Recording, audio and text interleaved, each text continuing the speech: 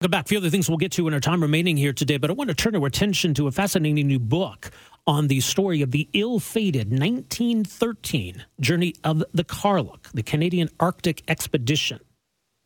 I want to quote from the New York Times review of this book. This is an interesting way of describing it. It is a sickening, terrifying tale, a testament to the idiotic optimism with which white men first blundered across the Arctic and the sacrifices required to bring them home.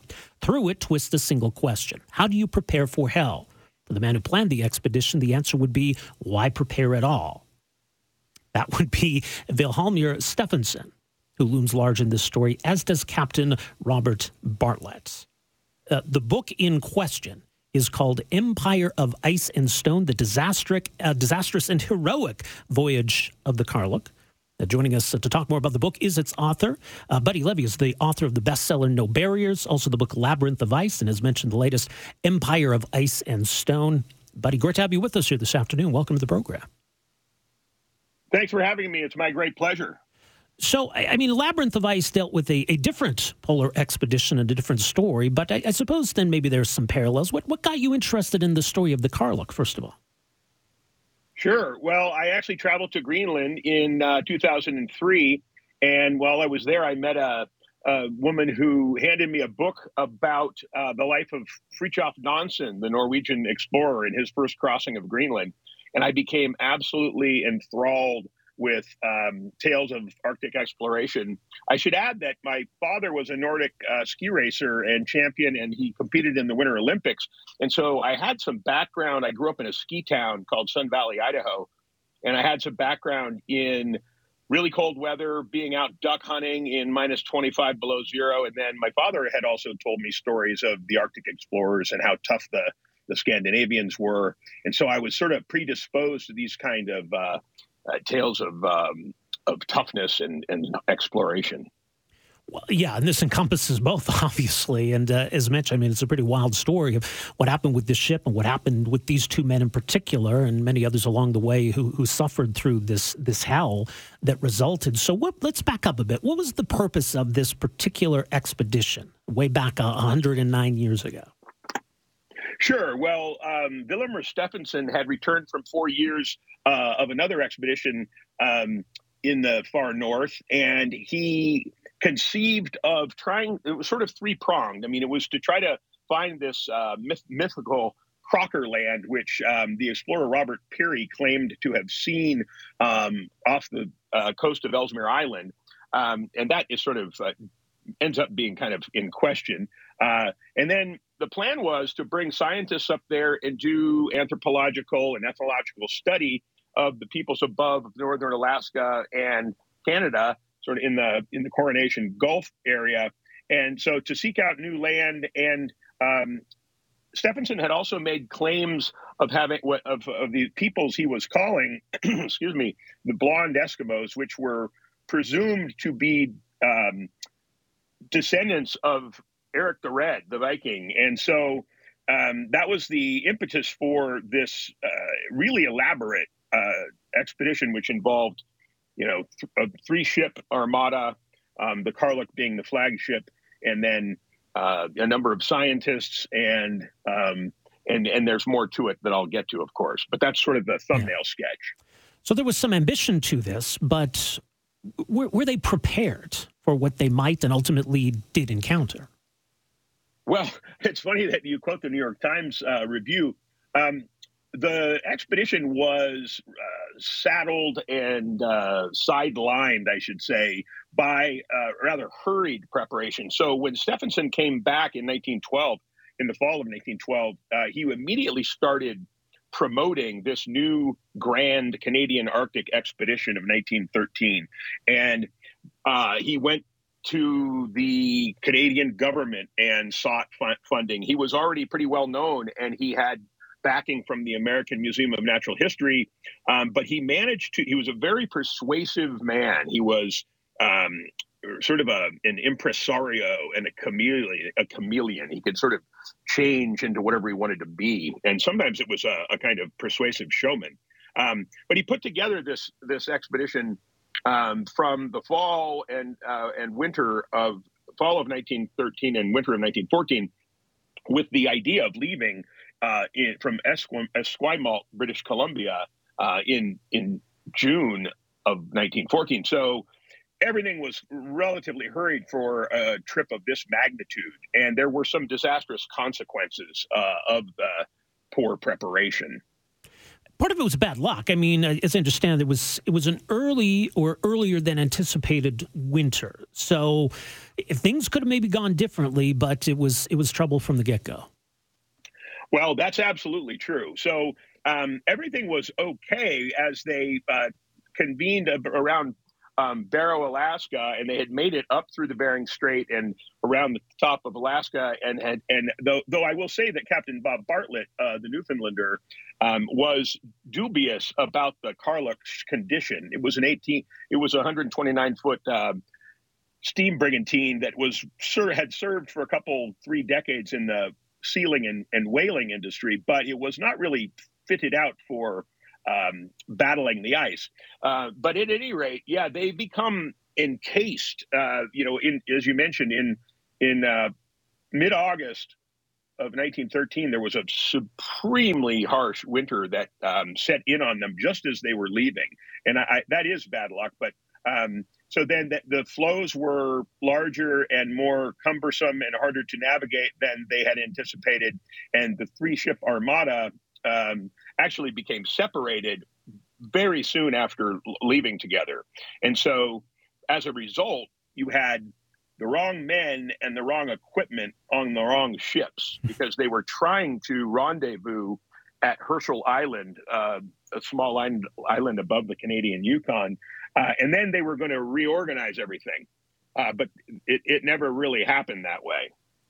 Right. So they get trapped in ice, which is a lot more ominous than it sounds, something that Captain Bartlett understood. And this is kind of where their stories diverge here between these two protagonists, if you will. Absolutely. So they become encased in ice. The Karluk becomes nipped or beset in ice, and it ends up in about 1.5 mile square flow of ice, and the Karluk is no longer able to move under its own power, but it's drifting within this flow. And at that time, Stephenson is still on the ship with a number of the scientists he has hired. This is an international contingent of scientists from all over the world. But Stephenson never seemed to want to be on the ship. And as soon as it starts drifting, he begins conspiring of ways to try to make it to land. And so around September 20th, after drifting for just about a little over a month, Stephenson says that he's going on a caribou hunt.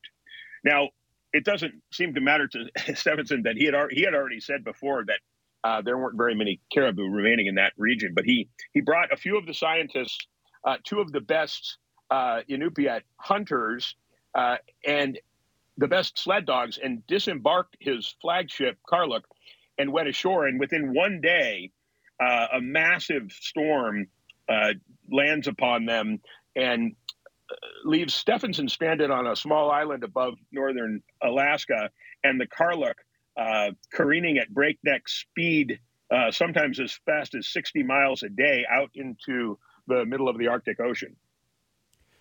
And along the way, and then they encounter, I guess, what we call the locals, right? The Inuit who live and have lived in this region for many, many generations.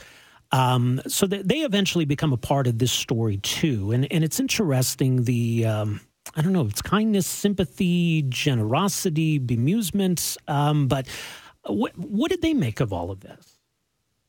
Well, I'm really glad you brought that up because of all the blunders that Stephenson makes, one thing he did right that was probably life-saving for most of the members of the shipwrecked Karluk eventually was that before they left Barrow, Stephenson hired an Inuit family, including a husband named Kuruluk, his wife Kiruk, and their 2 children, Helen, who was 11, and Mugti, who was just 3 years old, and then also an Inuit hunter named Kataktovik, who was young and rumored to be a really, really good hunter.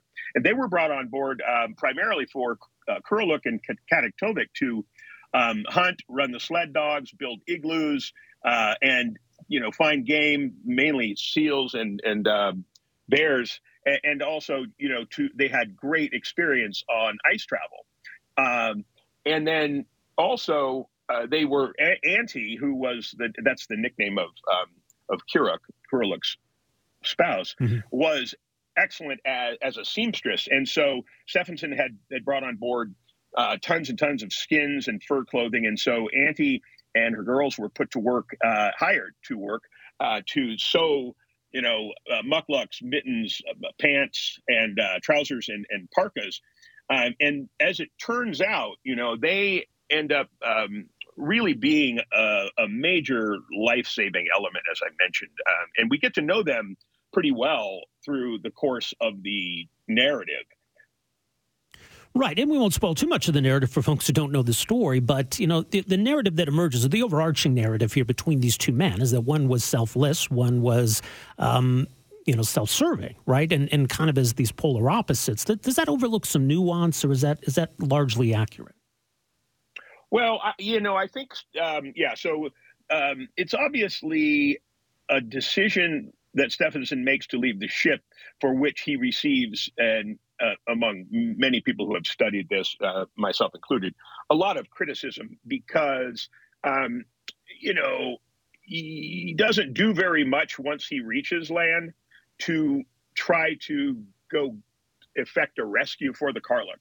And then what ends up happening is that the other man, the captain of the ship, Bob Bartlett, who, by the way, was a very venerated Newfoundland, he was an ice master and a master navigator who had been called by Robert Peary, the world's greatest living navigator. And in fact, sidebar that a lot of people don't know is that Bartlett had been the captain of the SS Roosevelt, taking Peary up to above Ellesmere Island and Greenland on Peary's 1909 North Pole bid. And Captain Bartlett got Peary by leading this pioneer party. He was the one who navigated and set the Igloo Trail and navigated to within 150 miles of the pole, at which point Peary told him to return to the Roosevelt.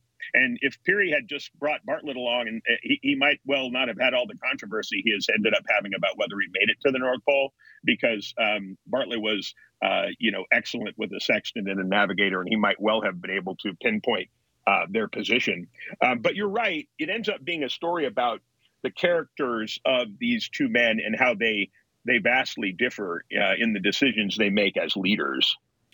Now, did they ever meet up years later? I would imagine maybe, a punch in the jaw or something, might have been built up after all of those years. But did they ever cross paths again after all of that?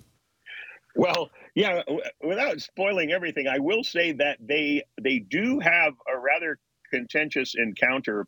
And there are a couple of times, it's interesting because some of the main drama in this book happens.